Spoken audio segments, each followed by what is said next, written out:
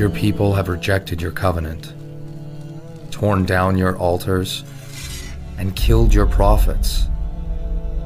I alone am left, and now they seek to take my life. How long will you people waver between two opinions? If the Lord is God, follow him. If Baal, follow him. Aneni Adonai Aneni, v'yadu ha'am hazeh, ki atah Adonai ha'Elohim. I will have my revenge, Elijah. By this time tomorrow, you'll be as dead as any one of those prophets. Why did you ever come here? A holy man barging in, exposing my sin and killing my son. Give me your son. Adonai Elohai Tashavna, Nefesh HaYeled Hazeh El Yirba. I am the only one of the Lord's prophets left, but Baal has 450. Let them call on the name of their God. I will call on the name of the Lord. The God who answers by fire, He is God.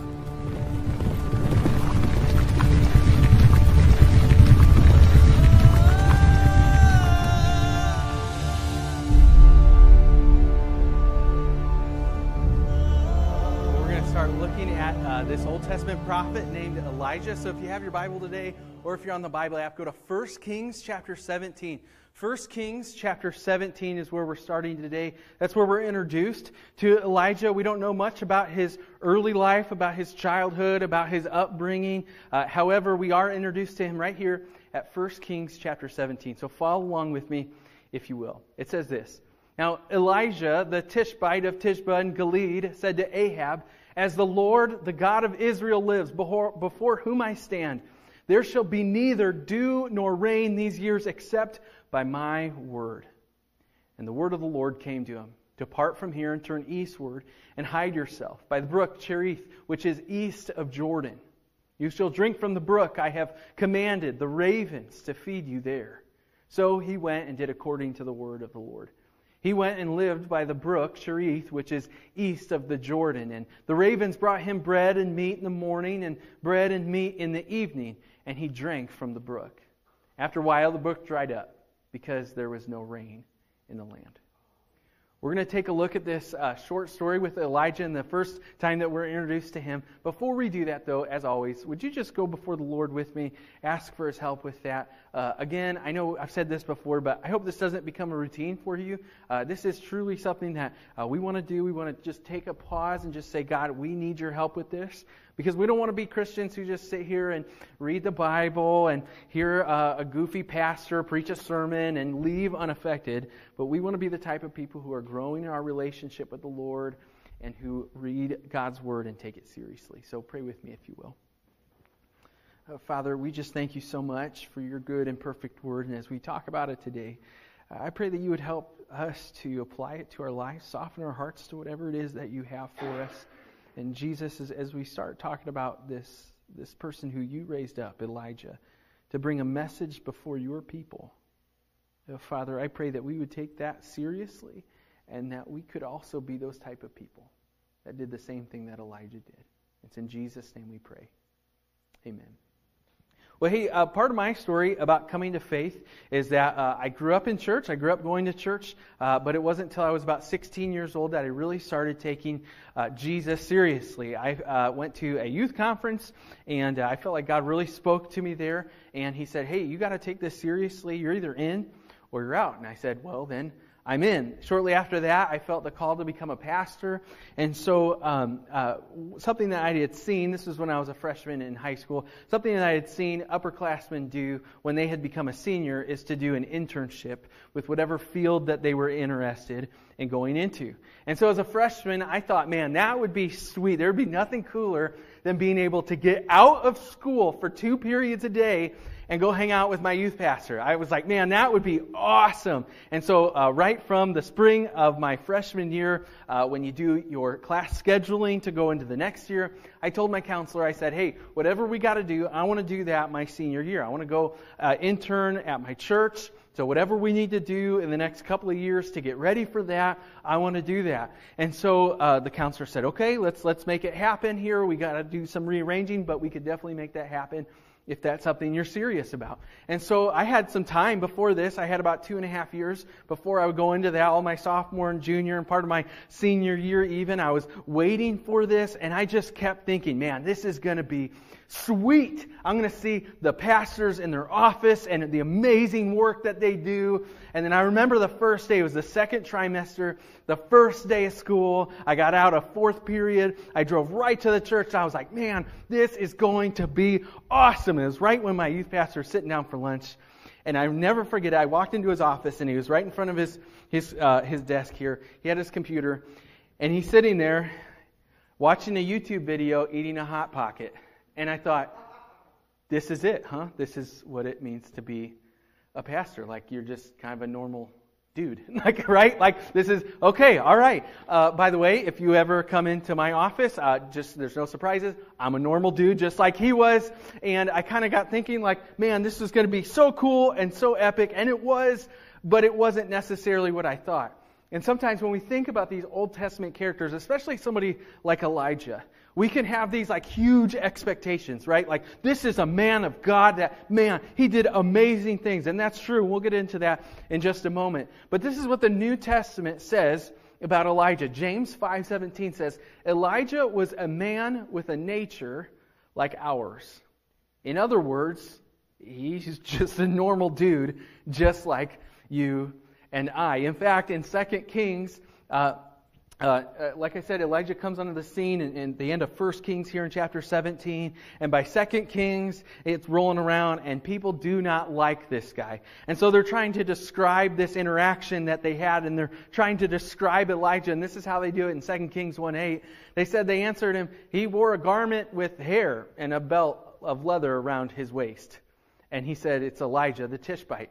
Now, think about this. It's just a normal guy. They're just describing a normal guy. In fact, in the Hebrew, in the original language here, if you see that word, the garment of hair, this word, and some of your Bible translations will even translate it to this, he was a hairy man. So it's kind of vague. In Hebrew, it could be that he's wearing something with hair on it, or that he himself is a hairy man. Now, I want you to think about this just for a moment, because sometimes we elevate these prophets, these men of God or women of God in the Old Testament, and they're describing this guy, and he's like, I don't know, he was really hairy. I don't know, there's hair sticking out of his ears and back. I don't know, he's just a normal-looking guy. In other words, there's no halo going on, there's no glowing, right? He doesn't look any different. He's just a normal dude, but he was a very important prophet at a very important time. In fact, he was so important that he has the privilege of being one of the only 2 people in the Old Testament not to die a physical death. You see, him and Enoch were both taken up by God. 2 Kings 2:11 says this. As they went on and talked, behold, and he's talking with his protege, Elisha, chariots of fire and horses of fire separated the 2 of them, and Elijah went up by a whirlwind into heaven. God took Elijah, and he didn't suffer from a physical death. Again, he's only one of 2 guys in the Old Testament ever to have that happen to him. In fact, in Mark chapter 9, verse 4, Jesus, they call this the Transfiguration, but Jesus, he has his disciples there with him. He has just his 3 closest ones, Peter, James, and John. He brings them up and he says, hey, I need to show you who I really am here. And he transforms into his heavenly form out of his physical body and into his heavenly form. And look what happens in Mark chapter 9, verse 4. It says, there appeared to them Elijah with Moses, and they were talking with Jesus.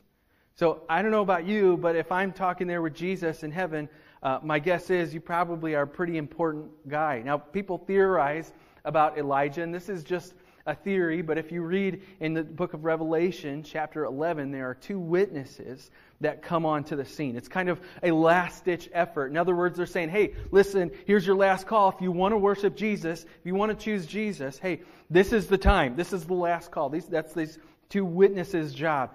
And they end up killing them. So the theory that some people have is that Enoch, he's the other one, who never suffered a physical death in the Old Testament. Elijah and Enoch are those two witnesses. Now, again, that's just a theory, but they're getting that from Malachi chapter 4. It says, "Behold, I will send you Elijah, the prophet, before the great and awesome day that the Lord comes. And he will turn the hearts of fathers to their children, and the hearts of children to their fathers, lest I come and strike the land with a decree of utter destruction."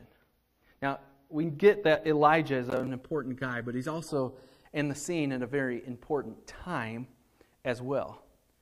See, what's happened so far with Israel is, we all know this, they got out of Egypt, they wandered around the desert for 40 years, they got into the promised land, and then most people's kind of knowledge of the Old Testament kind of fades from there, because Israel's history is very up and down.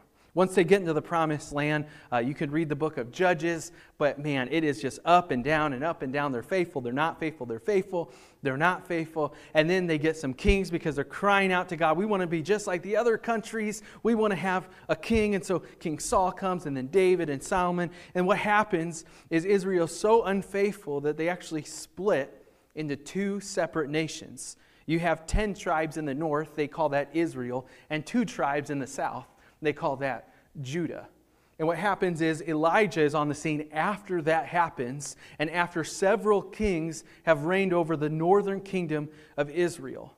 The king at this point, when Elijah is a prophet here, is called Ahab. And this is what happens in 1 Kings chapter 16, verse 30. This is right before we're introduced to Elijah. It says, "And Ahab," remember, he's the king of Israel at this point, "the son of Omri, did evil in the sight of the Lord more than all who were before him."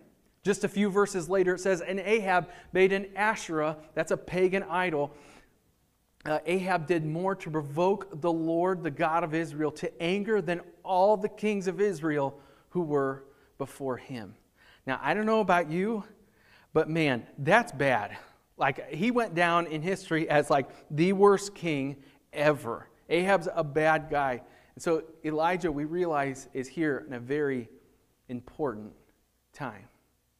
And a couple of chapters later in chapter 18, verse 22, we find out that Elijah is actually the only prophet left. He says this, "I, even I only am left, a prophet of the Lord, but Baal prophets are 450 men." See, one of the things that made Ahab, the king, so bad is that he married a woman who served pagan and idolistic gods. And so when he married that woman, she brought along with her all of these idols. And so Ahab starts setting up all of these idols. One of the worst ones were Baal. And that's when this is saying, and we'll get to this eventually here in a few weeks, but there's this instant where Elijah is up against all the other prophets of Baal. It's a pretty epic story, but we'll get there in just a moment. Today, we're just focusing on, the first scene of Elijah's life, right here in 1 Kings chapter 17, verse 1. It tells us this about Elijah, that he was a Tishbite of Tishba in Gilead. Now, I don't know about you, but I think most of the time when we read those places and sometimes names, we just kind of skip over them because we don't realize what's going on here. But these are actually really important to understand who Elijah was. I mentioned earlier that Israel had split into 2 kingdoms. I've got a map here. We can see the northern one on top, the southern one on the bottom. The vast majority of Israel is in between 2 bodies of water. And on the east side, you'll have the Sea of Galilee, then the Jordan River, and that'll flow into the Dead Sea in the south. On the west side, then, you're going to see the Mediterranean Sea. Most of Israel is going to be in between these 2 bodies of water.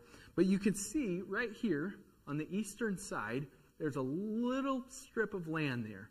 Now, this strip of land was inhabited by 2.5 tribes. So you have 2 tribes that were fully there, and then you have a half tribe that is on both sides of that Jordan River. This is where Elijah's from. Now, this part of Israel, in my interpretation, is kind of like a flyover state in our country today. It's kind of like living in Indiana, right? Like, you got some famous things happening, right? You got the Indy 500. Michael Jackson grew up in Gary. That's about it, right? I mean, there's not a whole lot going on. And there's some famous things that happen over on that little strip of land east of the Jordan River, but there's just not a whole lot going on.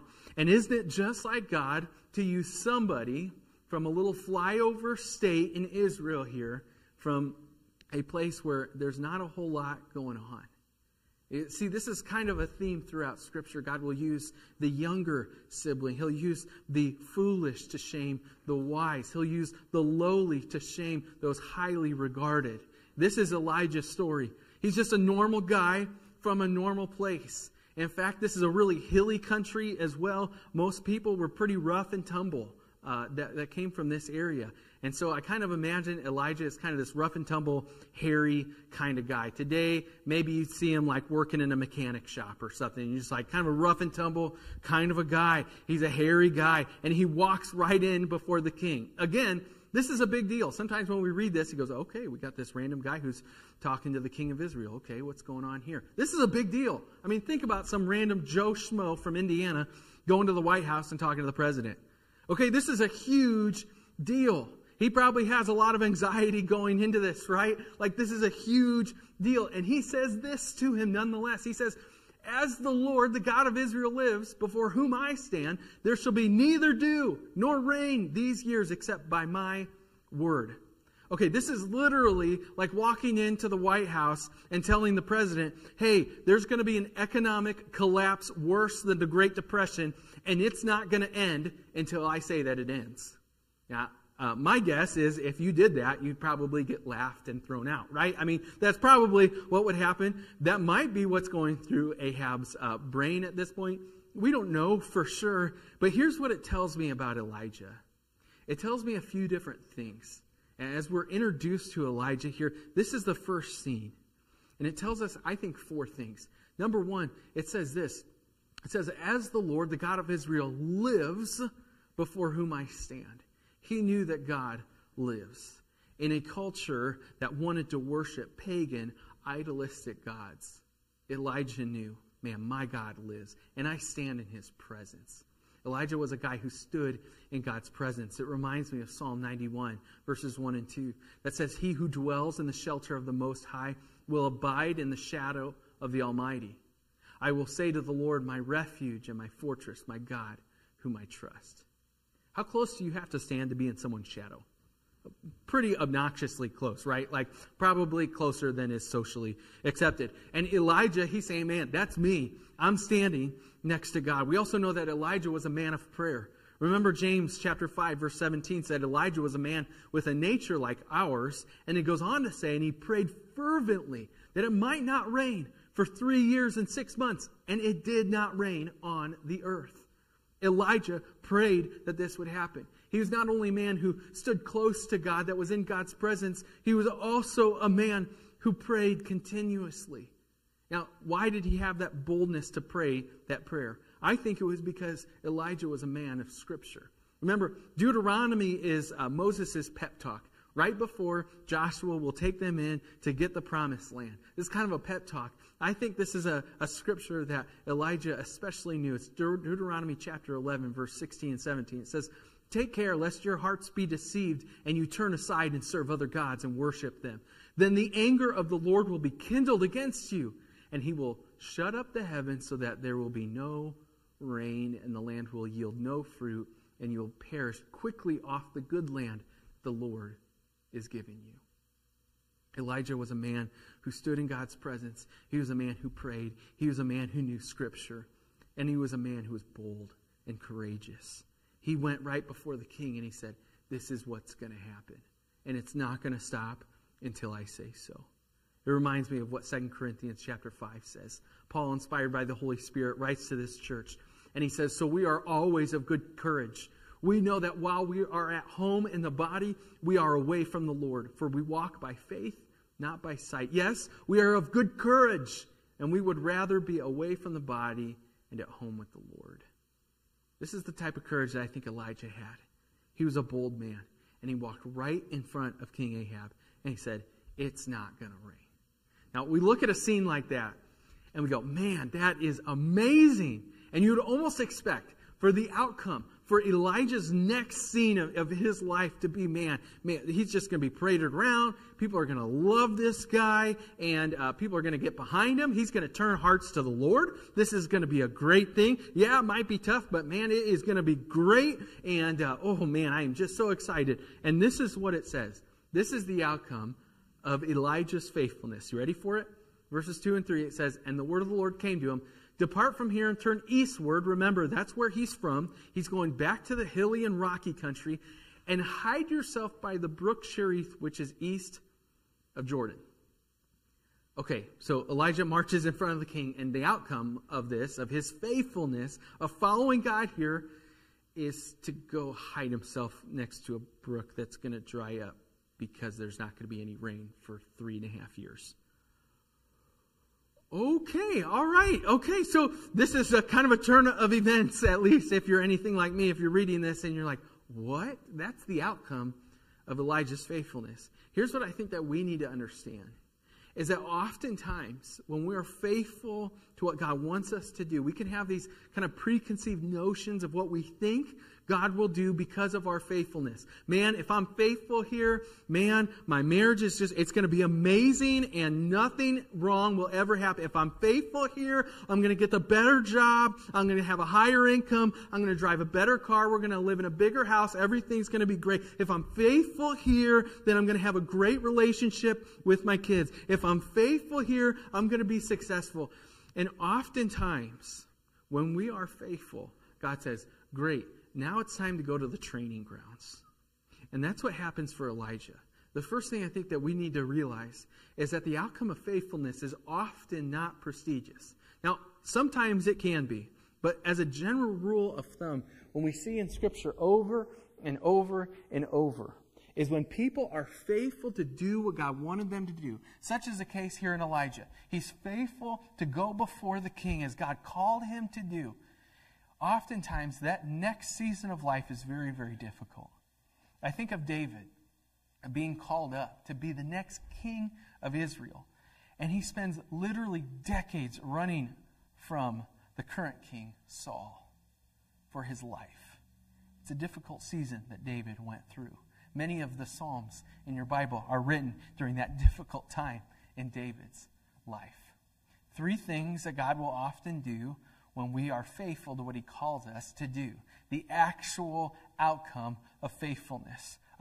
I kind of look at these things, and it's kind of like those terms and conditions like on your iPhone that nobody ever reads, you know? Like you download a new app, and there's like all these terms and conditions. They're going to steal all your information or whatever, and you just push agree because you just want the cool picture or whatever the app does, right? This is kind of like what this is. Because sometimes we say, man, I'm going to be faithful to what God calls me to do, and then the next season of life is often very difficult. And sometimes we go, man, that was a mistake. I shouldn't have done that. I'm just going to go back to doing whatever I was doing before this. And we stop being faithful to what God wants us to do. If you're going to be faithful, you've got to fully understand what the outcome of this looks like. Because this is what it often looks like. Is it will look like God putting you in difficult situations so that your faith is deepened. Think of Elijah. After this amazing situation, he goes before the king. Everybody knows this king. He's right before him. And then he has to go sit next to a brook that's going to dry up in a hilly, rocky country where no one's around. It reminds me of Genesis chapter 39. Of Joseph. It says, and Joseph's master took him. Remember, he was sold into slavery by his brothers. And then the master took him and put him into prison. This is because the master's wife hit on him. And then she lied about it. And then he got in trouble for it. And so he gets put in prison. And the place where the king's prisoners were confined. And then he was in prison. But the Lord was with Joseph. And He showed him steadfast love and great favor in the sight of the keeper of the prison. It reminds me of Paul. After he's faithful to what God wants him to do and he's doing his ministry. And then he gets a demon out of a little girl who people are using to make money off of. And then those people get upset. And you know what happens? It says this in Acts chapter 16. It says the crowd joined him in attacking them, and the magistrates tore the garments off of them and gave orders to beat them with rods. And then what happens is, it says this, and when they had inflicted many blows upon them, they threw them in prison, ordering the jailer to keep them safely. Having received this order, he put them into the inner prison and fastened their feet with stocks. Now think about this. Paul is faithful to what God is calling him to do. He's going around doing what Jesus wants him to do, and he lands up in prison for being faithful to what God called him to do. There's a biblical concept here that we read about in James chapter 1. Right at the beginning of the book, James tells us this. Count it all joy, my brothers, when you meet trials of various kinds, for you know that the testing of your faith produces steadfastness, and let steadfastness have its full effect, that you may be perfect and complete, lacking in nothing. It's almost like Elijah and these other biblical characters that we're introduced to are faithful to what God wants them to do. And God says, that's awesome. I'm so glad you're faithful. Now we're going to make you more faithful. Now we're going to make you more able to do my will in any situation in your life. It's like what Psalm 23 verse 4 says. It says, even though I walk through the valley of the shadow of death, look at this, I will fear no evil, for you are with me. Your rod and your staff comfort me. Have you ever thought about that before? This is a famous chapter, Psalm 23. You ever thought about the rod and the staff? I mean, that's what a shepherd has to keep the sheep in line, right? My guess is the sheep look at that and they're like, "Ooh, I don't want them to use that, right? I'm going to stay in line here, otherwise I'm going to get a knock on the noggin here. This is not going to be comfortable." And yet, this is what Psalm 23 tells us. It's God's staff and rod that comfort us. It's God putting us in these situations to grow us deeper in our faith. And it's only through those situations that we grow in our faith to do what God wants us to do. This is how we get the attitude of 1 John 5:3, which says this, for this is the love of God, that we keep His commandments, and His commandments are not burdensome. The rod and the staff are no longer a burden. It's what keeps us in line. It's what keeps us going where God wants us to go. And oftentimes, that's a difficult situation. And so here's what I want you to do. The next time that you find yourself in a difficult situation, maybe you find yourself there today. Maybe you're in a season of life and you're saying, man, this season of life is not what I expected it to be. It looks different than what I thought it would be. In fact, it's a lot worse than what I thought it would be. Instead of blaming God, which is often our tendency, and asking God, why did you do this to me? Why am I in this situation? Instead, ask God, how are you trying to grow me? How are you trying to stretch me? How are you trying to improve my faith, like it says in James chapter 1? How much more steadfastness can I have?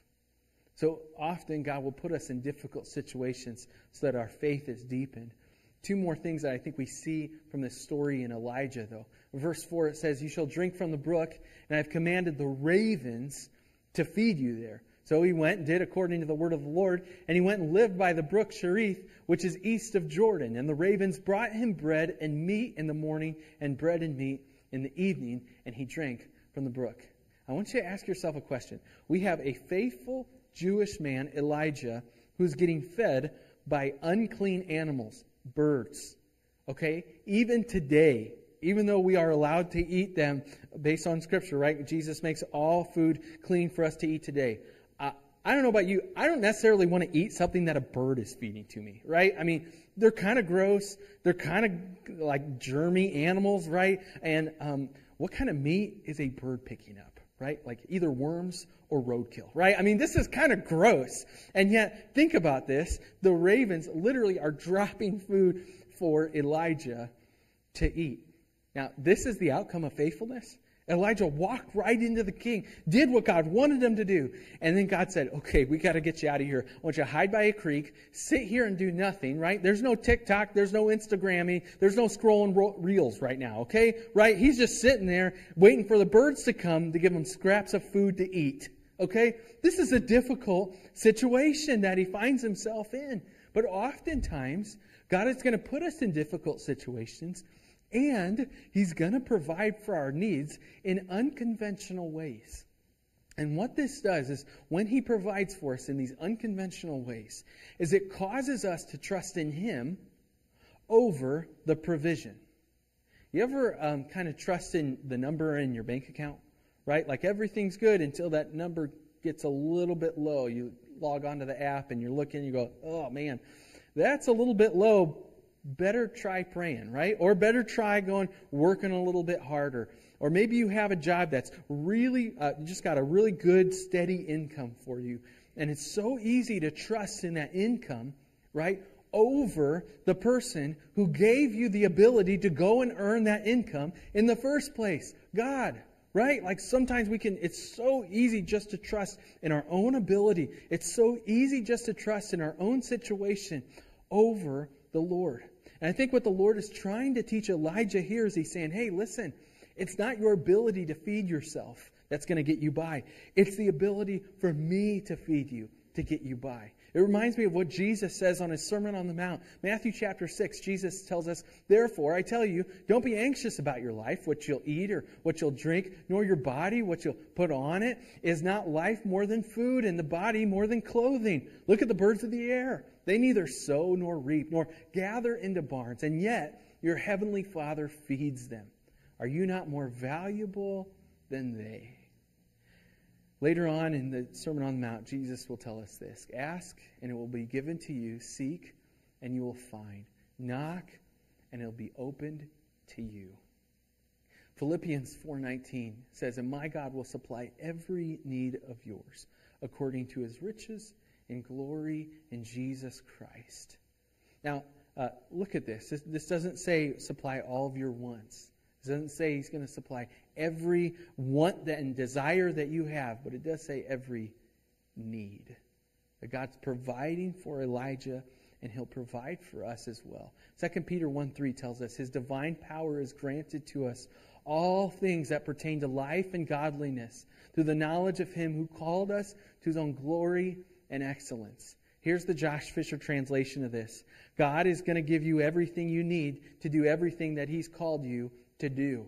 In other words, he's not going to call you to do something if you have absolutely no way of doing this. And so here's what you can be sure of. If God calls you to do something, you can be faithful. You have what it takes. God is going to give it to you.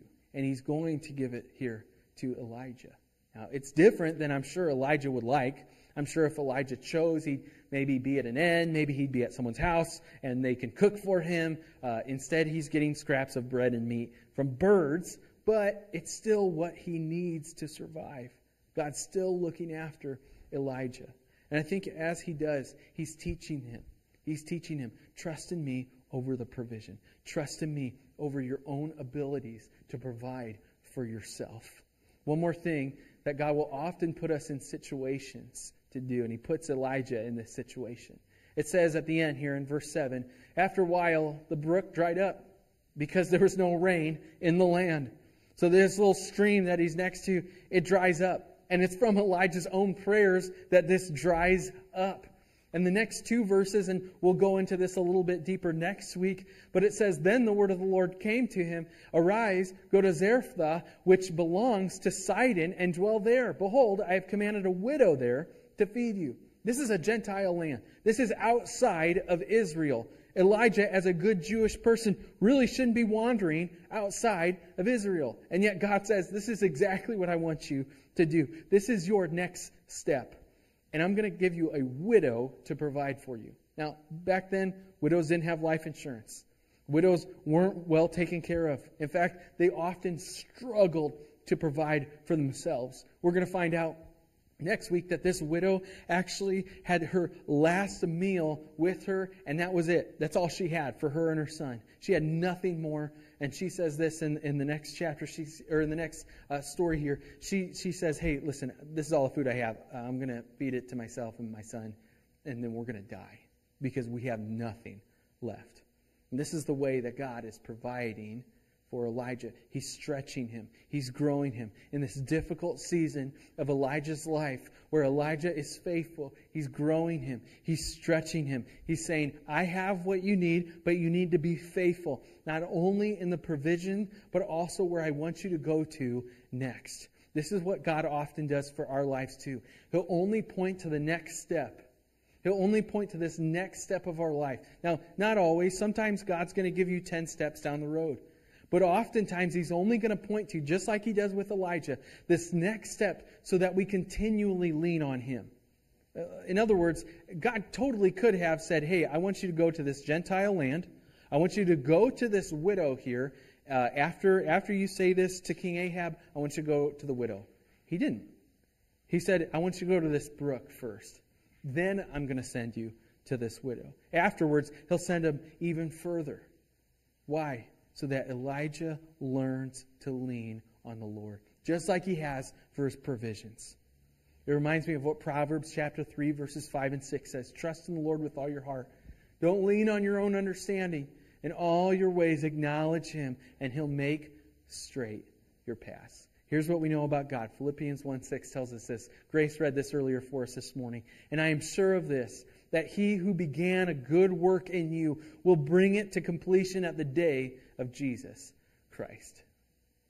Romans 8:28 says, and we know that for those who love God, all things work together for good, for those who are called according to His purpose. God's working this out. This season of your life, man, it may not be what you thought it would be. You may be really disappointed. Maybe you're crying out to God in this season of your life and you're saying, why are things like this? Why is this not how I thought it would be? I thought I was faithful, and then the outcome was really hard. If that's the case, you're in really good company, because Elijah was there too. And this is what God's promising us. Romans 8:28.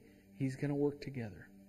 He's going to work all these things together for His glory and for our good. The only condition here is that we love Him. God says, you love me, I'm going to work this out. Doesn't mean it's going to be worked out exactly how you would like it to be worked out. But God says, I'm going to work it out for my glory and for your good. Oftentimes when we're faithful, the next season is hard. In fact, many seasons can be really difficult and really hard. And yet, this is where God stretches us. This is where God moves us in our faith. This is where we grow the most. Those of you who have been walking with the Lord for a long time, think about your life. Think about your faith journey. When are the times where you grew in your faith the most? Was it the times where, man, everything was really easy, everything was just smooth sailing, you had all the money you needed, you had all the things you needed, all your relationships were good? Or was it the times, man, where things were rough? Things were really hard. And you leaned on God, just like Elijah did in this moment. You leaned on God. And that's how you learned to trust Him. That's how you learned to continually go to Him, to stand with God just as Elijah did, and where your faith was deepened. If this season of life, man, if it just doesn't seem like you want it to be, it's okay. Allow God to move you and to deepen your faith. Let me pray for you. Father, thank you so much for this story, for Elijah, for his faithfulness. And Father, we thank you for your faithfulness. We thank you that you are a good, good God that didn't leave us alone, that didn't let us just fend for ourselves, but God, you care for us. In fact, you care for us so much that you sent your one and only Son to die on the cross for us, so that we could have a relationship with you, so that we could be saved from our sin. Father, thank you for that. I pray that as we find ourselves in difficult situations, God, I pray that we would remain faithful. God, would you help us to be faithful in all that we do? Would you help us to do what you call us to do? Would you help us? Would you grow our faith? Would we grow closer to you? It's in Jesus' name we pray. Amen.